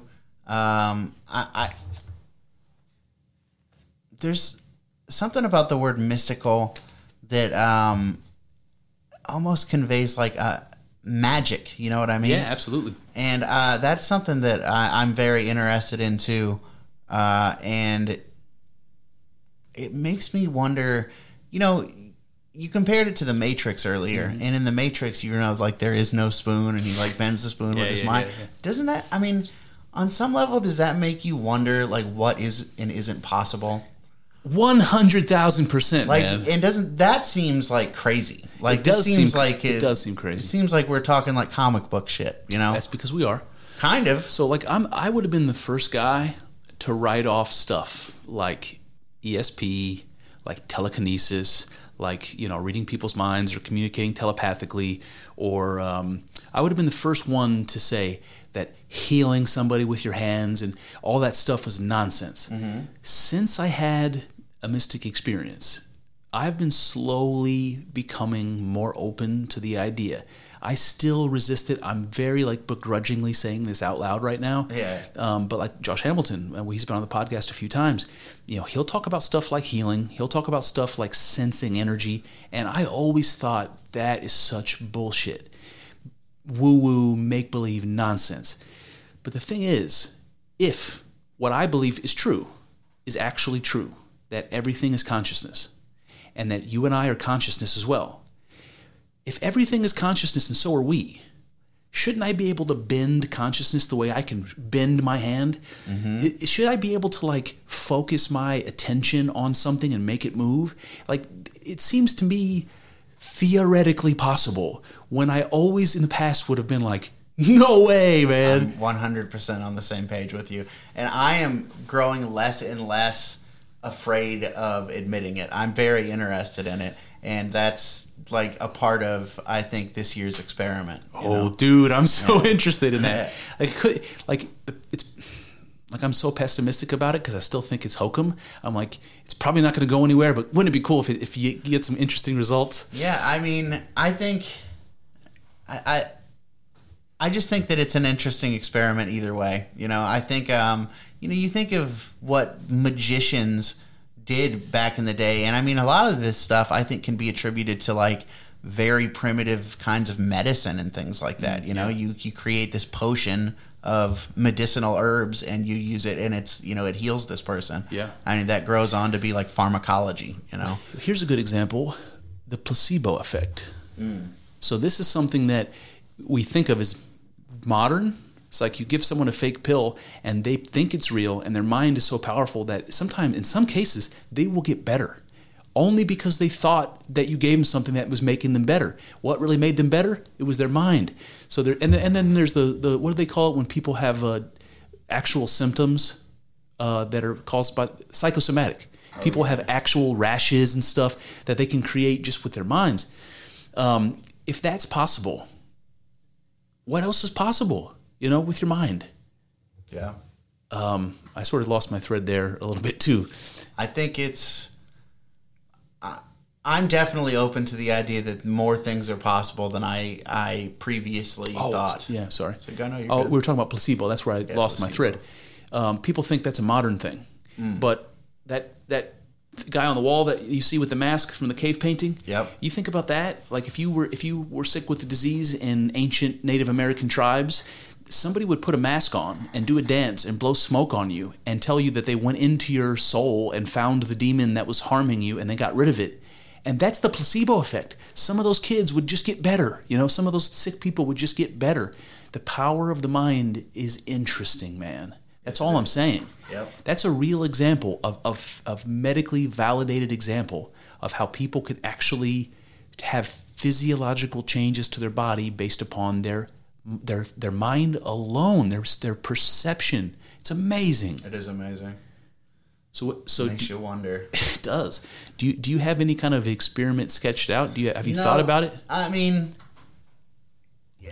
I've thought about it some, but I don't know. I don't have anything like firm nailed down yet. I know that I'm interested in, like I said, this Norse stuff. So I kind of want to like look into the things that they would do. And I know that involves things like full moons, solstices, things like that. Even like days of the week, like if you need help with something that like Thor is the patron god of, you pray to Thor, you make an offering to Thor on Thursday. Yeah. Like that kind of stuff.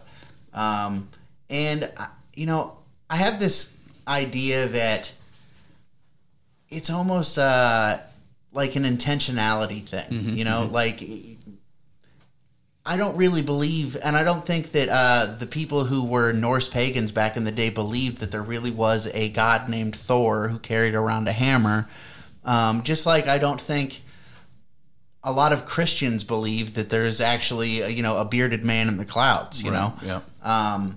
But it's like you focus your energy. Like Thor is like a like a mental talisman so that you can concentrate your energy on changing reality. It's interesting. So the idea of Thor, the image or symbol of Thor might be something that you can meditate on, you can emulate, and then you can call upon or call forth from yourself when you need it. Exactly.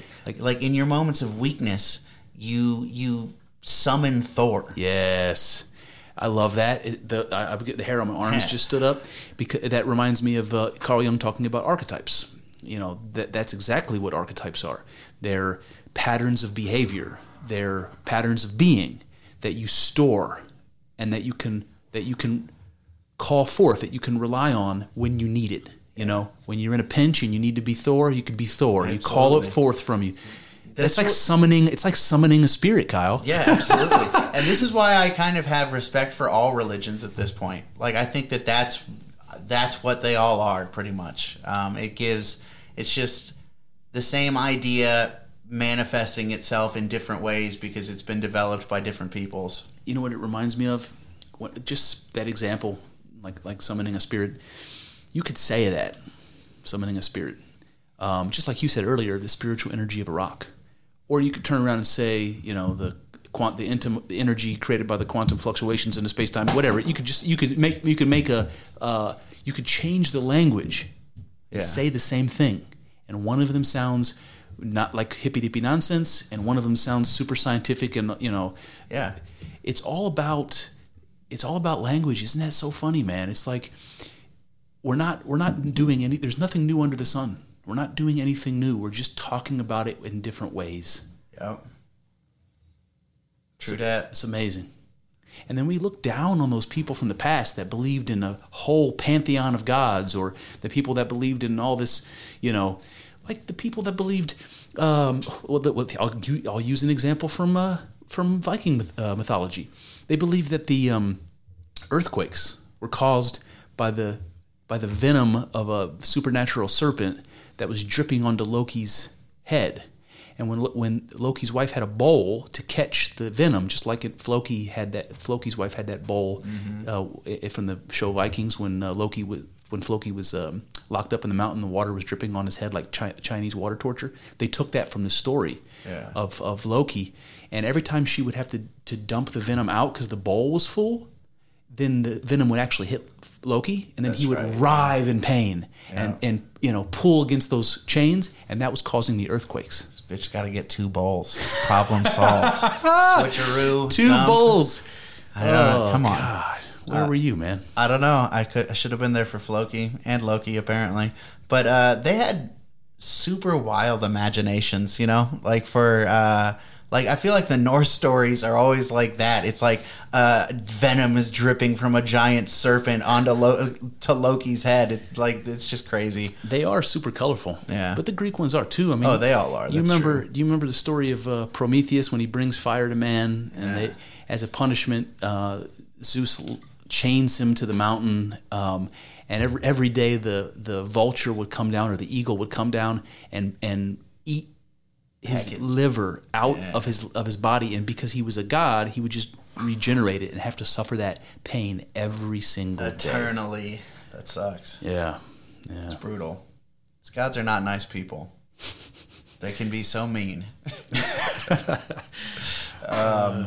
But yeah, no, that's basically it. I don't want to get too much into it. All right. I do think one other thing I guess I want to talk about real quick is so I think that a lot of this magic and this sorcery from these old like pagan religions, a lot of it is like terrifying to Christians. Like they see it and it's like devil shit. You know what I mean? Like my mom is very much like that.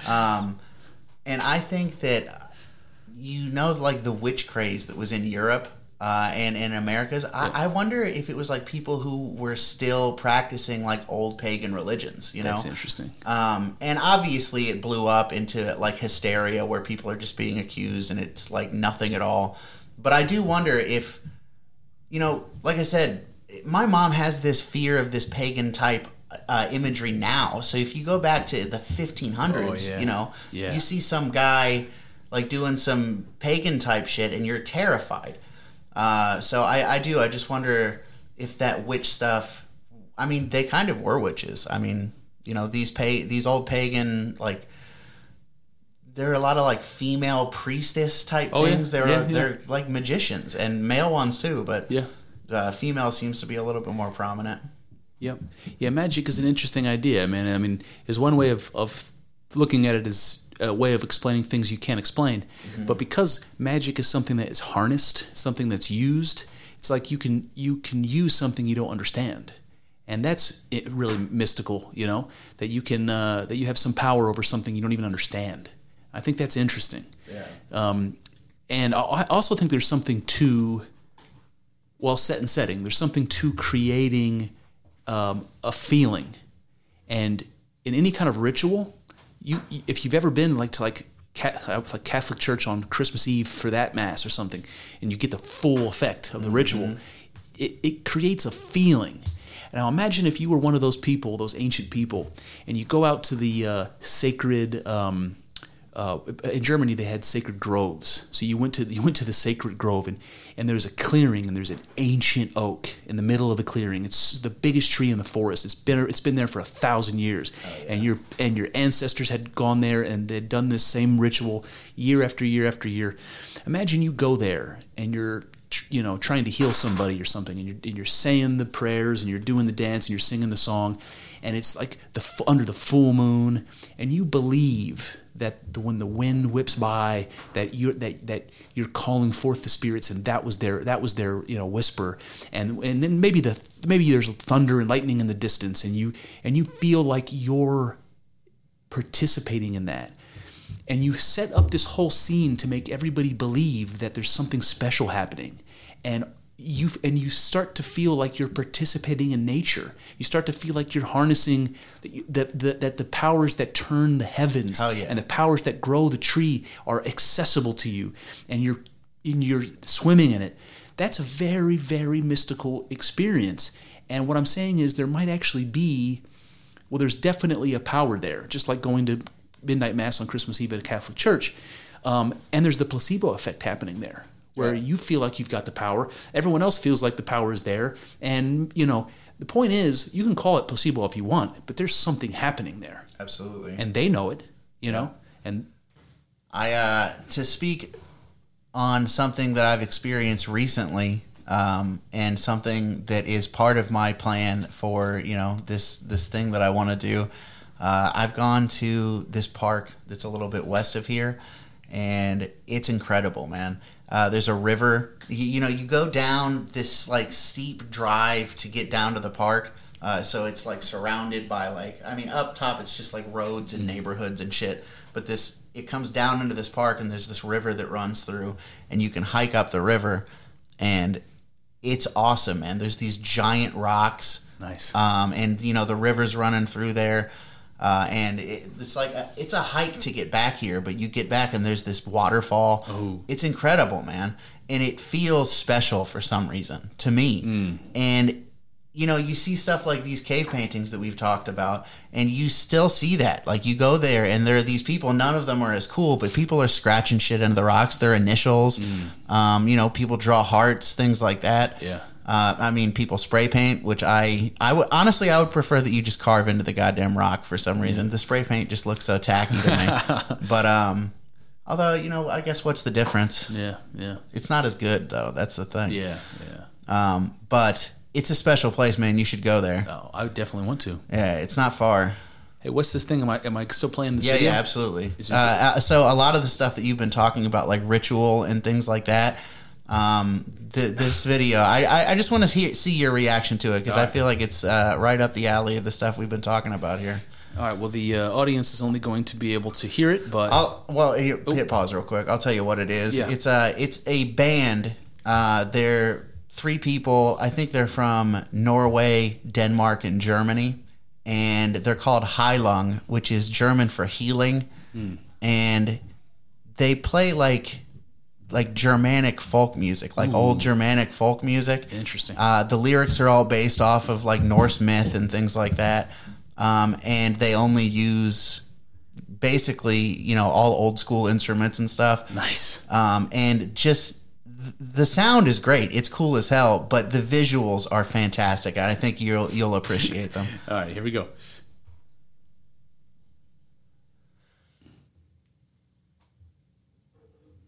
I don't hear anything yet, but it's coming. Yeah, it's coming. Oh, it's got like runes. That's pretty cool. It's got like runic letters and a nature scene in the forest. Oh shit.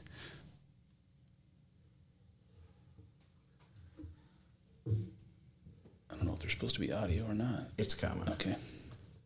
Oh, I thought that was going to stay there. Oh well. It's like a crazy guy with a beard and mud all over his face. He's putting something really delicately into his mouth. It looks like it's part of a ritual of some kind. It's a mushroom. Oh, shit. It kind of reminds you of communion, but now you just got this dirty Viking man chewing on this mushroom real slowly and deliberately, like he's... and it must taste terrible. Oh, is he howling? All right, so they're all dressed up and they're... I feel like there definitely should be a little bit of audio. I don't know why there's nothing. Is it on? The music hasn't started yet, but...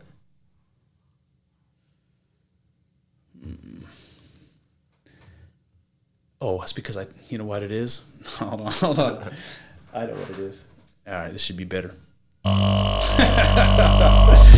Okay. I kind of want to rewind it. I messed that up. I just had the volume lever turned down on the Bluetooth. No, I think you got the gist of it. Oh, like standing stones in the forest, deep in the forest. Oh, man. With carvings.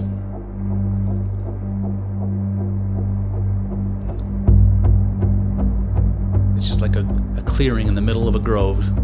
It's like a sacred grove. Oh, it's dope. If you would.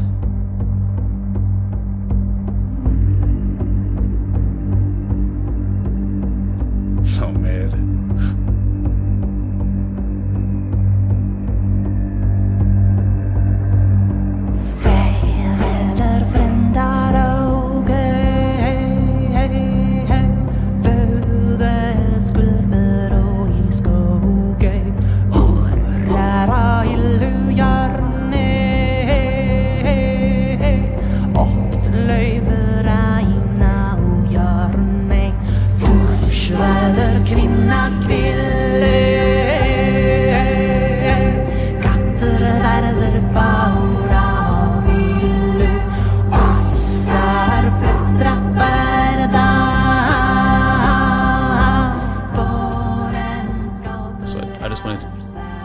Talk over this for a little bit.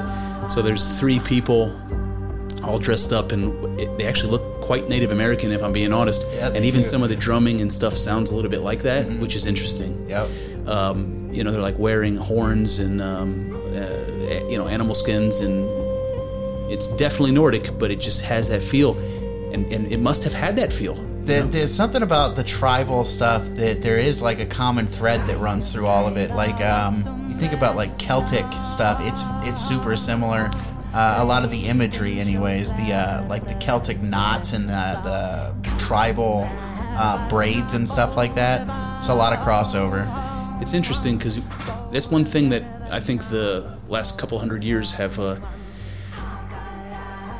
kind of done a disservice for like the Western world, because when we came to the New World and we started taming the savage, you know, West and all that stuff, that we started to consider these nature religions to be completely separate from ours. Like we were never like that. Oh yeah. But this is showing us that we absolutely were. The Western religions were very animistic, nature worshiping religions with rhythmic drums and psychedelics and shamanism.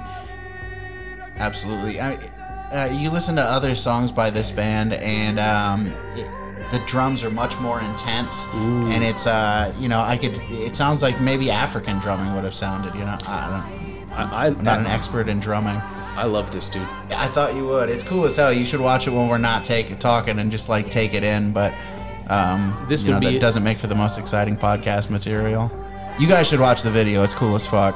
This would be a really good soundtrack to a certain type of psychedelic experience. You know what I mean? Oh, hell yeah. I bet you probably the very mushrooms they were eating, I would think. You would think. But yeah, High Lung. Yeah, High Lung. The song's called Norupo, I think. Yep. It's pretty cool. That is pretty cool. Yep. So that's it. That's all I got. The thing that I had that I was trying to find was, but I couldn't get to it quick enough, was that on a podcast where they were talking about the Vikings, one of the guys was reading the Eddas in the language, and there was a clip of it. It was like a minute and a half long of him. It was kind of sounded a lot like what they were singing, but like I was running on the treadmill listening to it, and I was like trying to make the sounds they were making, you know, and I couldn't even do it. Like it sounds, hearing it in that tongue is so, it adds something to it, man. Yeah, I think those languages are cool. I'm a fan of language and the way it develops and what that can tell us about our past. It's super interesting to me. But I do just like the sound of those old Germanic languages. You know, like I've heard people read the Lord's Prayer in, you know, like how we would do it, and then in Middle English and High then German, Old English. Yeah. And it's pretty interesting. It's cool. It is pretty interesting. You're right. Just the sound of it is very. You know, you hear the way that Norwegian people sound nowadays, where they, you know, I don't really want to do an impression. So I mean, I know what you're gonna do the Swedish baker. Yeah, voice basically, I'm not gonna do it, but you know what I'm thinking of, and that like old English kind of sounds like that to me. Like there's kind of exactly there's kind of like a rhythmic. Sing-songy kind of thing to it. Absolutely. And I don't think that modern German is like that. Oh no, they've lost that. Yeah, they did lose that. You're right. I was going to tell you. I know I'm just adding this in. We should probably be wrapping this up. But I ever tell you that when I was doing genealogy, I originally thought that my mom's maiden name came from Old German, and I thought it meant old gods. Yeah, that would be cool as fuck. It turns out it doesn't. Yeah. It means it has something to do with oil, like anointing with oil, the meaning of the name. So it's like a Christian name. But I thought it meant the old gods, like they were the peasant family that lived over on the other side of the hills that hadn't been converted yet. Yeah. Like those people over there. That's cool as hell. Yeah, it turns out it's not. So you did some genealogy? Yeah, I actually reached out to a college professor at Ohio State, a lady who specializes in German, ancient Germanic languages, and she told me about a book, and apparently these exist. I just heard of one talked about for Scandinavian names, but it's like a book that talks about different family names and records the history of the name as far back as it goes. And my mom's maiden name pops up in that book, and because of that, they know where in Germany the family comes from, which is really cool to have learned that. There's a place, and I'm probably going to mispronounce it. If anybody's German, you're going to think this is silly. There's a place in Germany. I don't know if this is like a state or if it's like a region. You know, like we might say Appalachia, like maybe it's a region. It's called Thuringia. Thuringa. I have no idea. I'm sure that's not how you pronounce it, but that's where my mom's family comes from. That's so fucking cool, man. That is cool. I asked about you doing genealogy. Did you use like a service, or were you just like hunting things down on your own? I emailed like 5 professors. I went online and searched, try to. I've done that before. I did that when I got my first tattoo. Yeah. I tracked down a professor that spoke Avestan, which is an ancient Persian language that nobody speaks anymore. It's a dead language. Yeah. Because I needed to identify words from an ancient holy book called the Avesta. I needed to figure out what words meant this phrase because I wanted to get this phrase tattooed on me. And I tracked down a professor who was able to help me. That's pretty cool. Yeah, it's cool. But wait, so you were looking for like the meanings of names and areas where they came from, but you didn't like necessarily trace like generations back of your family or anything like that? Not on my mom's side. Not on my mom's side because, I can't go back too far, man. Like it's hard. My mom's dad didn't know his dad. Okay. I'm pretty sure his name was Wolfgang, but I'm not 100% sure about that. But I don't think he like grew up with his dad. Yep. And then before that, it's all the old country. Nobody knows anymore. Nobody knows. Yeah. Now, my dad's family, we tracked back to the first ancestor who came here from the old country, but I can't go back any further than that. Okay. I'm actually less sure where that part of the family comes from. Because in the census information, some of them said Switzerland, some of them said Germany, and my research leads me to believe it might be Liechtenstein, so I've got no idea. Liechtenstein. Yeah. Sir Ulrich von Liechtenstein. So yeah, I asked because I signed up for Ancestry.com, and I've been tracing it back. I've gotten my grandma's line of the family back to like the late 1600s, so that's pretty cool. 1600s? 1600s, That's yeah. awesome. It's been so easy, though, because, I mean, Ancestry.com makes it super easy, man. So the last time I did Ancestry.com was in 2006, and I used to go on my lunch break to the library. You could use it for free, and I didn't have a lot of luck. Yeah. Yeah. I want to, some other people in my family have done it, and I would like to compare it and see if we have all the same people. But as far as I can tell, it's pretty good.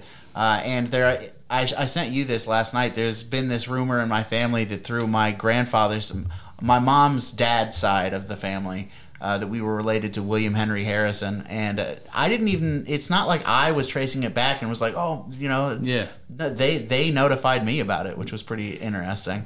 I do remember you saying that when we were kids. Yeah. I do remember hearing it. And that's pretty cool. I mean, you know, I don't really give a shit. I think that he might be my favorite president just because he died 31 days into his term. I'm a big fan of that. But, you know, now I feel like I'm wishing ill upon an ancestor of mine, but still, you know. So I wonder if I do Ancestry.com today, if the date is a lot better, if I'd get further today. Maybe. Because I didn't have a lot of luck. And the Church of Latter-day Saints is another free public database that does a lot of genealogy, so you can find stuff there if you're interested. But sweet. You want to wrap this one up? Sure. All right, you guys. I don't know. I don't know what you think of this, but you can expect Kyle to be getting back to us with some more Norse stuff. Yep. And if he gets into some ritual magic and trips balls in the river, we're gonna ask him to tell us that story. All right, guys. Adios. We'll see. Yep. Well, there you have it. Shy of 2 hours. That's one avenue explored, but infinitely more still to go. I hope you enjoyed thinking along with us. I know. It's not easy work. Thinking. It's hard and full of uncertainties, but I'm grateful for the company as we trek through this together. Here's to hoping that the juice is worth the squeeze. See what I did there? Let's find out together in the next episode.